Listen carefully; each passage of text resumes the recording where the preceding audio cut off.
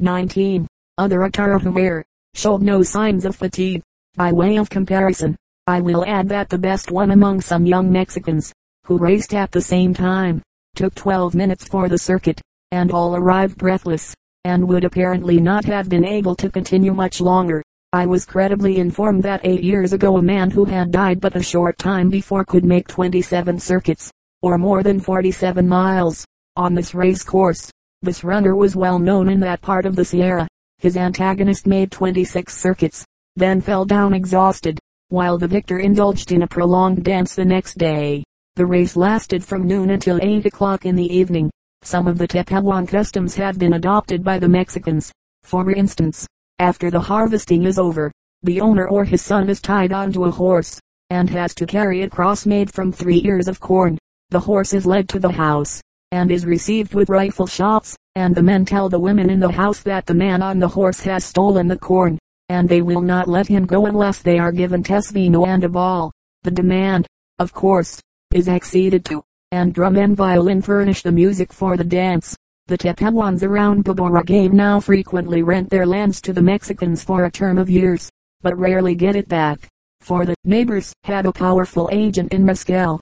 The enormous profit accruing from trading in this brandy with the natives may be judged from the fact that a demijohn of the liquid costing 5 contains 24 bottles, for each of which the trader gets from the Indians 1 sack of corn, worth 1.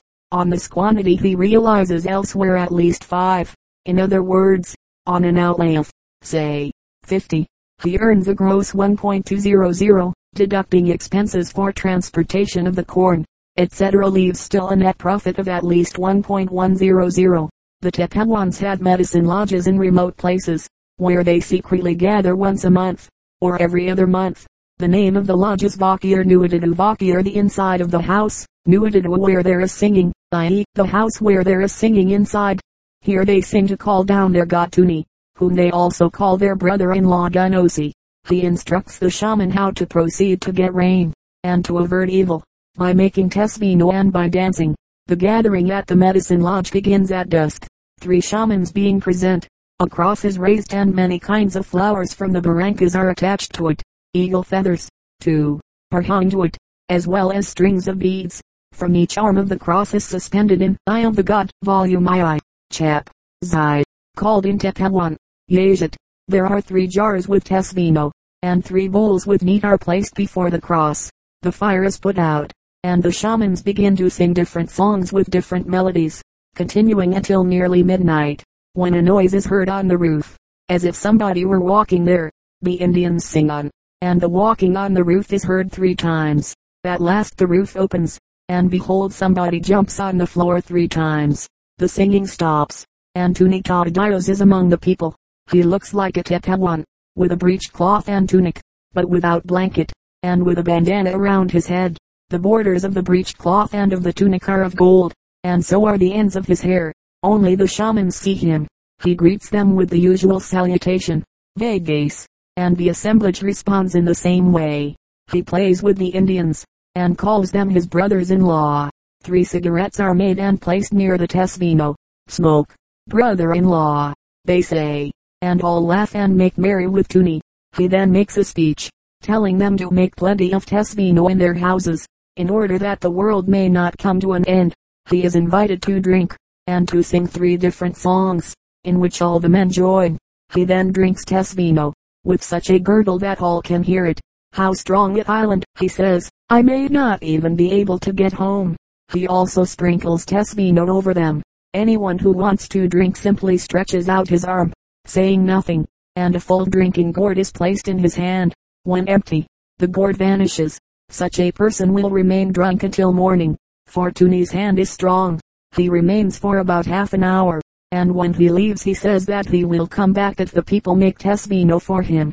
He vanishes like a breath, noiselessly. Immediately after he has gone, a female deity comes, whom they call Santa Maria the Mother, that island the moon.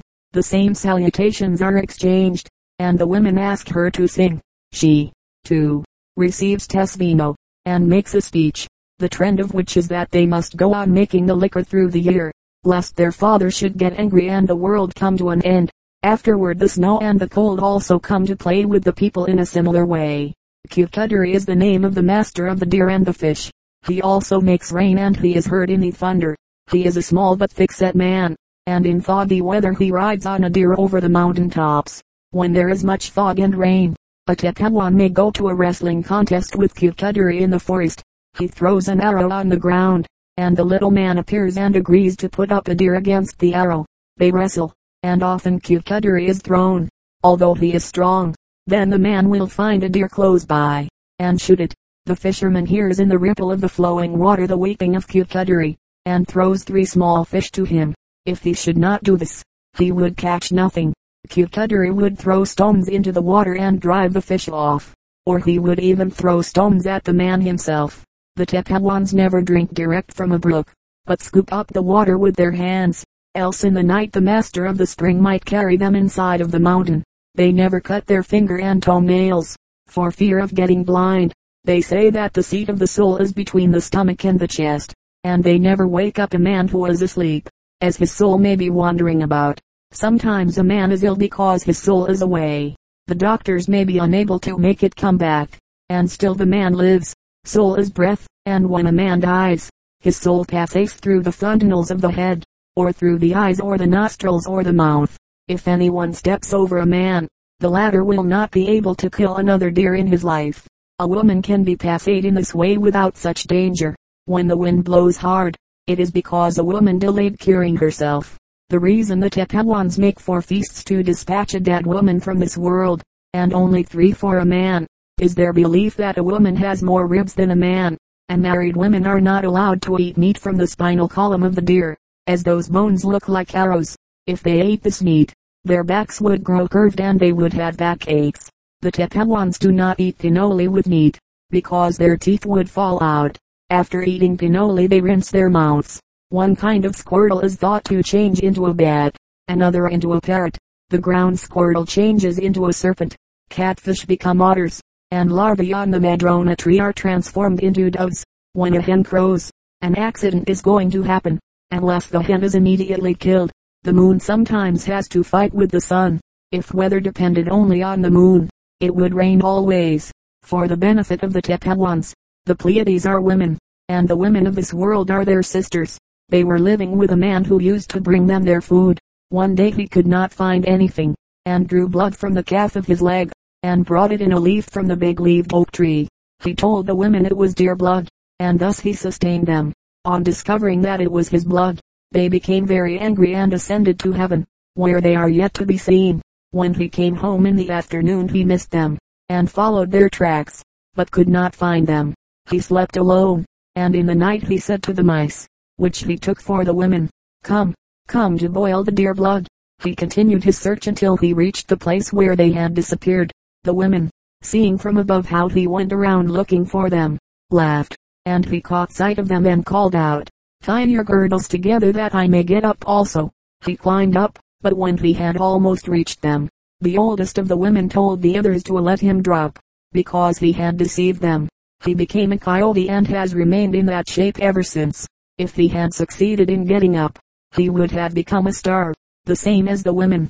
The 3 stars in the belt of Orion are deer. Chapter XXI Beyond Morlo's wild and broken country. The enormous flower spike of the Amole subtropical vegetation of northwestern Mexico. Destructive ants. The last of the tubers. A spectral ride back to the United States. An awful thunderstorm. Close quarters. Zape. Antiquities. When an angel dies. Mementos of a reign of terror. The Great Tepehuan Revolution of 1616. The fertile plains of Durango. After having at last succeeded in getting men, I continued my journey to the northwest, over the very broken country toward the town of Morlos, inhabited almost entirely by pagan Tarahumares. There were, of course, no roads, only Indian trails, and these in many places were dangerous to travel with beasts of burden. The barrancas during the month of May are all but intolerably hot, and it was a relief to get up now and then on the strips of highland that intersperse the country and look as fine as parks. At the higher altitudes I noticed a great number of eagle ferns, and the Indians here plant corn in the small patches between the ferns, merely putting the grains into the gravelly red ground without tilling the soil at all. Lower down were groves of big-leaved oak trees. Their leaves are sometimes over 10 inches long and of nearly the same breadth, and are frequently utilized by the Indians as improvised drinking vessels. On the summits of the barrancas, and on the slopes over which we descended into the valleys, an astonishing number of parasites and epiphytes was observed, especially on the pines and oaks. The round yellow clusters growing on the branches of the oaks sometimes give the entire forest a yellow hue. In the foothills I saw a kind of parasite, whose straight, limber branches of a fresh, dark green color hang down in bunches over 20 feet in length. Some epiphytes, which most of the year look to the casual observer like so many tufts of hay on the branches, produce at certain seasons extremely pretty flowers. In the valleys of the western inclines of the Sierra there is nothing suggestive of tropical luxuriance or romance in the landscape, which impresses one chiefly with its towering mountains and vast slopes. Grass is plentiful enough among the stones and rocks, and groups of fresh green trees indicate where ground is moist and water to be found. The country is dry, and from January to June there is no rain. Yet an aloe, which smells like ham, is so full of juice that it drips when a leaf is broken. This, too, is the home of the agaves, or century plants, and I know of nothing so astonishing as the gigantic flower spike that shoots upward from the comparatively small plant called a moly. One fine day in May I came upon one, which I measured. It was by no means the largest one to be found, but the spike itself, without the stalk, was 15 feet 8 inches in height, and 31 inches in circumference at its thickest part. It seemed a pity to cut down such a magnificent specimen, but, as I wanted to count the flowers, I had one of my men fell it with a couple of blows of an axe. After counting the flowers on one section, I estimated that the entire spike bore at least 20.000 beautiful yellow blossoms, each as large as a tulip. It required 2 men to carry the spike, and as they walked they were followed by a multitude of hummingbirds, which remained fearlessly at work among the flowers of what they evidently considered their own private garden. They might have to fly miles before finding another like this. The flower stalk of the maguey is eaten before it flowers. It looks like a big bamboo stick, and when roasted in the hot ashes is very palatable, sweet, and tender. Below the Indian village of Colorado stands an isolated peak 400 to 500 feet high, in regard to which the Tarahumares had the following legend. A Tepehuan once cut bamboo reeds and tobacco, down on the river, and being followed up by the tubers changed himself into the stone. The man's girdle can still be made out. At the village my interpreter asked me for the cover of a copy of London Truth, and for the wrapper on my photographic films, that with these pictures he might adorn the altar of the old adobe church. The country is but thinly populated east and north of Morelos, and the steepness of the valleys through which the Indians are scattered, makes it difficult to reach them. At the time of my visit these Indians had absolutely nothing to sell us but the sweet mescal stalks. In the end of May I reached Morelos, an old mining place, about 1.800 feet above sea level. The surrounding hills and mountains were covered with the typical Mexican vegetation of the warm regions. The many odd-shaped cacti form a strong contrast to the light and pinnate leaves of the numerous leguminous shrubs, acacia, sophronia, etc. The chilicote, or coral tree erythrea, with scarlet flowers, is seen everywhere, also palo blanco, with a white stem, looking like an apple tree. The year 1893 was an exceedingly dry one throughout northern Mexico. My mules, obliged to travel under a scorching Sunday, sometimes had to be without water for 24 hours. Still, in those hot barrancas, I saw no difference in the vegetation. The trees and plants did not seem affected by rain or no rain. The only exception I noticed was that the fat, leaf-like joints of the nopal cactus shriveled up a little on the surface, but the fleshy inside seemed as juicy as ever. Even during the driest season the trees and shrubs here blossom and bear fruit, and mornings and evenings the air is filled with the perfume of acacia, cacti, and other plants. One is at a loss to understand how the cattle can subsist on these shrubs, but they have adapted themselves to circumstances, and are able to chew up the thick stems of the cacti, in fact the whole plant, with the result, however, that their stomachs are so filled with spines that the Mexicans cannot utilize the tripe. The frugal Indian is the only one who does not reject it, but manages to burn off the biggest spikes while toasting the tripe on cinders. Near Morelos are ancient house ruins, some round and some square, and also traces of circular fortifications built of loose stones. Several of the latter were from 16 to 20 yards in diameter and located on the top of mountain ridges. The remains are attributed to the Cocoyomes. The commonly accepted idea that in southern latitudes anything may be easily cultivated is often proved by actual observation to be fallacious. Sometimes there may be too much rain, sometimes not enough. The worst enemies of plant life in the warm countries are the many pests. One evening my host, Don Manuel Perez, showed me some of the foes he had to combat in order to maintain his garden. Certain kinds of ants bite off the flowers and leaves and carry away the pieces. The insects come out at night and may strip a tree of its leaves and fruits before morning. It was an astonishing sight to see the dark stem of an elder-looking dot as if it were green, on account of the multitude of ants, each of which carried a bit of green leaf half an inch long. Every evening a man went around to burn them off with a torch of resinous pine wood. Some Tuber Indians were induced to come to Morelos to be measured and photographed. The few representatives of the tribe I saw had good figures and small hands and feet. They seemed to be shy, but rather kind-hearted, jolly people, resembling the Tarahumares in appearance. They are found from the village of San Andres, 3 miles from Morelos, as far as the village of Tuberes. According to tradition their domain extended in former times much higher up on both sides of the river, to where Babora game is now. But they were gradually restricted to the locality on which the remnant of the tribe at present resides. They are said to have been fierce and constantly fighting the Tarahumares. There are now not more than a couple of dozen purebred tubers left, and only 5 or 6 of these know their own language, which is related to the Nahuatl. The name of the tribe as pronounced by themselves is Tuvalim. Most of the tubers are found in the pueblo of San Miguel, 17 miles from Morelos, down the river. An old woman told me that she did not know what the tubers had done, that they were disappearing from the world. The few remaining members of the tribe were related to one another, and the young people had to marry Mexicans. The customs of the tubers evidently resembled much those of their neighbors, the Tarahumares, who until recent years invited them to their dances.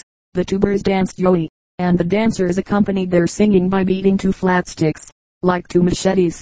They did not use hickory. In the sacristy of the church in the old tuber village of San Andres, I found a complete Tesvino outfit, jars, spoons, etc. The vessels turned bottom up, ready for use. The saints, too, must have Tesvino, because they are greedy and exacting, and have to be propitiated. The tubers are said to have worn white girdles. Mr. Hartman, whom I left in San Miguel to conclude some investigations, returned a few weeks later to the United States. On the small plateaus near San Miguel, 200 feet or more above the river, he found interesting old tombs, which were well known to the inhabitants under the name of bovdas. The presence of a tomb was indicated on the surface by a circuit of stones from 3 to 5 feet in diameter set in the ground. There were groups of 10 or 12 circuits, and the tombs underneath were found at a depth of 5 or 6 feet. They consisted of small chambers excavated in the clay soil, and were well preserved, though they contained no masonry work. Still at one place a yoke of oxen while dragging the plow had sunk down into the subterranean cavity. The entrance to such a tomb is from one side, where a large slab, placed in a slanting position, protects the inside. Nothing was discovered in the 4 tombs that were opened but some curious slate-colored beads of burnt clay. People of the district reported, however, that small jars of earthenware had been found in the bovdas. No doubt the absence of skeletons was due solely to the length of time that had elapsed, for even in the cemetery of the church Mr. Hartman found similar tombs that contained several skeletons. These tombs were indicated by the same kind of stone circuits as the rest, but were only about 3 feet down in the hard clay, and had no slabs in front of the entrance. In one of them Mr. Hartman found 6 corpses more or less decomposed, the sepulchre having evidently been used for a long time. In the same cemetery the Mexicans buried their dead. I continued my journey down the river through the country once inhabited by the tubers. As the heat was intense, I availed myself of the light of the full moon and traveled at night. Now and then the red touched the big river where the croaking of the frogs was intensely doleful and monotonous, but withal so loud that on a quiet night like this they could easily be heard 2 miles off. Warm winds fanned me to sleep, and only when my mule ran me against some spiny branch, did I wake to find myself in a fantastic forest of leafless, towering cacti, that stood motionless, black, and silent in the moonlight, like specters with numberless arms uplifted. The overwhelming noise of the frogs seemed to voice their thoughts and forbid me to advance farther, but the mule accelerated its pace. The shadows glided quicker and quicker, up and down the stony, slippery path that wound its way through this ghostly forest. In the daytime there was a disagreeably strong, warm wind blowing, making it difficult even to get the saddles on our mules. But the nights were calm. At the pueblo of San Ignacio nobody speaks the Tuber tongue. Blue herons had a permanent breeding place here on an almost perpendicular rock, 400 to 600 feet high, where I counted 20 nests. In traveling down to Tierra Caliente there is one place at which one must leave the river and ascend to the pine region. This is below the village of Tuberes. The river narrows here and forms rapids, and it has been calculated that the water in flood time rises 65 feet. Alligators do not go above these rapids. In today's journey from Morelos one may reach the undulating country of Sinaloa, La Costa, which is warmer even than the barrancas. At San Ignacio I left the river, and turned in a northeasterly direction to Batopilas. After 5 days' pleasant sojourn at Mr. Shepherd's hospitable home there, I again ascended the Sierra, and, after visiting the Indians of Santa Ana and its neighborhood, arrived at Guachulchic. Leaving my mules here in charge of my friend Don Carlos Garcia, I soon started again toward the northeast on my way back to the United States, passing through the Indian ranches, and finally arriving at Caracac in Tarahumair Garacay, where there are houses, probably ancient. On July 31st, at less than an hour's distance from the place I was overtaken by a thunderstorm, the heaviest my Mexicans or I had ever experienced. In a few minutes the almost level fields were flooded as far as the eye could see, and the road we followed began to run with brown water. As we advanced through the mud, the small arroyos were rapidly filling. The rain did not abate, and the force of the current steadily increased. When only 300 yards from the town we found ourselves at the edge of a muddy stream, running so rapidly that it tore pieces from the bank, and carried small pines and branches of trees with it. As it was impossible to cross it, we had to wait, however impatiently, for the rain to subside sufficiently to allow us to wade through the water, and all the next day was spent in drying my things. 1 year later I was again in Caracac, and from there I made my way to Guachulchic. One night I had to spend in the house of a civilized Indian, as it rained too heavily for us to remain outdoors. The house was made of stone and mud, without windows, and the door had to be closed on account of the dogs. There was no way for air to get in except through the chimney, over the fireplace. There were 9 people and 1 baby in the small room. Strange to say, I slept well. My mules and outfit had been well taken care of at Guachulchic, and I now arranged with Don Carlos Garcia to take most of my belongings to Guanazavi, a mining town in the neighboring state of Durango. While with a few of the best mules I crossed Barranca de San Carlos near Guachulchic, and pursued my way through regions inhabited by Tarahumares and Tepehuans. A stammering Tarahumaire was observed, the only Indian with this defect that has come to my notice. The road I followed to Guanazavi from Guadalupe y Calvo leads through a part of the Sierra Madre which is from 9 to 10,000 feet high and uninhabited, and for 2 days we met nobody. In winter the region is dreaded on account of the heavy snowfalls that are liable to occur here. Several people are said to have perished, and one freighter on one occasion lost 27 mules. In the wet season bears are numerous, and, according to trustworthy information, had attacked and eaten several Tarahumares. We camped one night at a place where a man had been killed by robbers some time before, and one of the Mexicans shudderingly expressed his fear that we should probably hear the dead man cry at night. This led to a discussion among the men as to whether the dead could cry or not. The consensus of opinion was that the dead could cry, but they could not appear. This, by the way, is the common Indian belief. My Tepehuan servant took an intense interest in the arguments. His face became suddenly animated with fear, and the thought of the dead changed him from an indolent fellow into a valuable aid to my chief packer in watching the animals at night. His senses became so keen as to be quite reassuring in regard to robbers at night, and from that time on he was really a valuable man, active and alert. There is a small colony of Tarahumares living a few miles north of Guanazavi, near San Pedro. Here I excavated some corpses that had been buried several years before on a little plain. The graves were about 4 feet deep.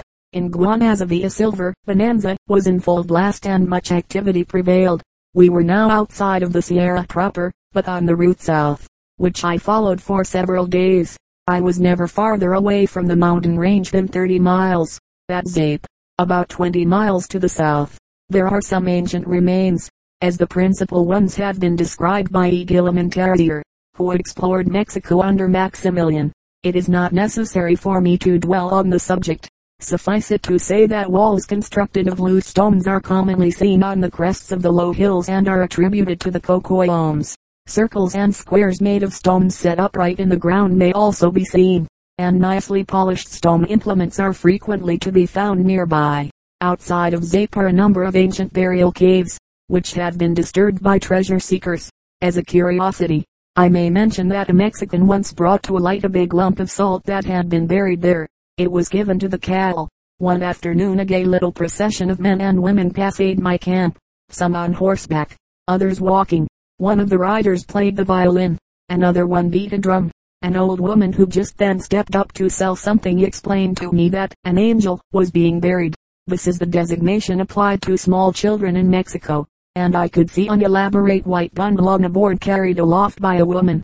My informant told me that when a child dies the parents always give it joyfully to heaven, set off fireworks and dance and are jolly. They do not weep when an infant dies, as the little one would not enter paradise, but would have to come back and gather all the tares. The way southward led through undulating country devoid of interest. To judge from the clusters of ranches, so numerous as to form villages, the land must be fertile. There were no more Indians to be seen, only Mexicans. All along the road we observed crosses erected, where people had been killed by robbers, or where the robbers themselves had been shot. A man's body is generally taken to the cemetery for burial, whether he was killed or executed, but the cross is raised on the spot where he fell. The crosses are thus mementos of the reign of terror that prevailed in Mexico not long ago. Most of the victims were so-called Arabs, or traveling peddlers, sometimes Syrians or Italians, but generally Mexicans. The most important place I passed was the town of Santiago de Pascuaro, which is of some size, and situated in a rich agricultural country.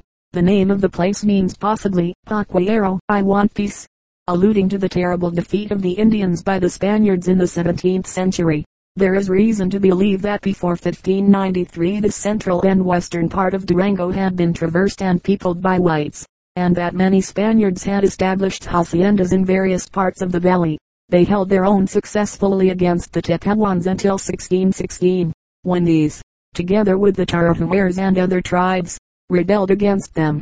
All the natives rose simultaneously, killed the missionaries, burned the churches, and drove the Spaniards away. A force of Indians estimated at 25,000 marched against the city of Durango, carrying fear everywhere, and threatening to exterminate the Spanish. But the governor of the province gathered together the whites to the number of 600, determined to maintain in peace the province which his Catholic Majesty had placed under his guardianship. He routed the enemy, leaving on the field more than 15,000 dead insurgents, without great loss to his own troops. The Indians then sued for peace, and after their leaders had been duly punished, they were dispersed to form pueblos. The insurrection lasted over a year, and many bloody encounters between the natives and their new masters occurred in the course of the following centuries, the result being that the Indians in the state of Durango had not been able to maintain themselves, except in the extreme northern and southern sections.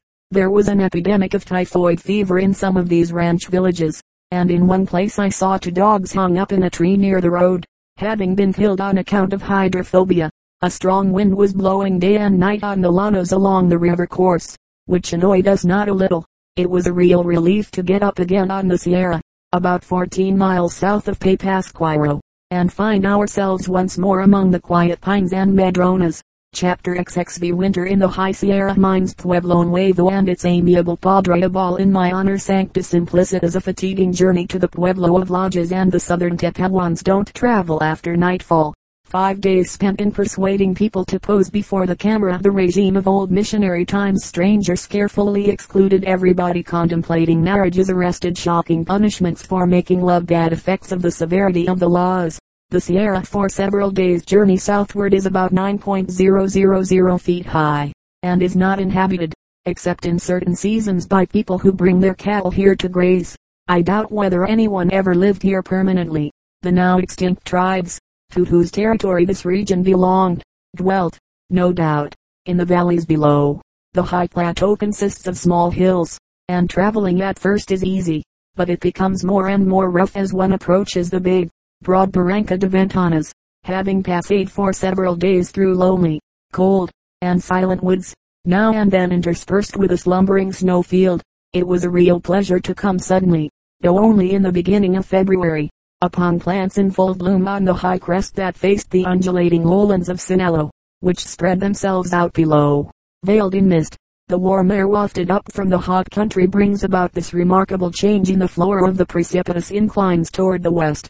The air was filled with perfume, and it was lovely to be on these high, sunny tops. Foliage trees, especially alders, began to appear among the pines, basking in the dazzling sunshine. I also noticed some fine ferns spreading out their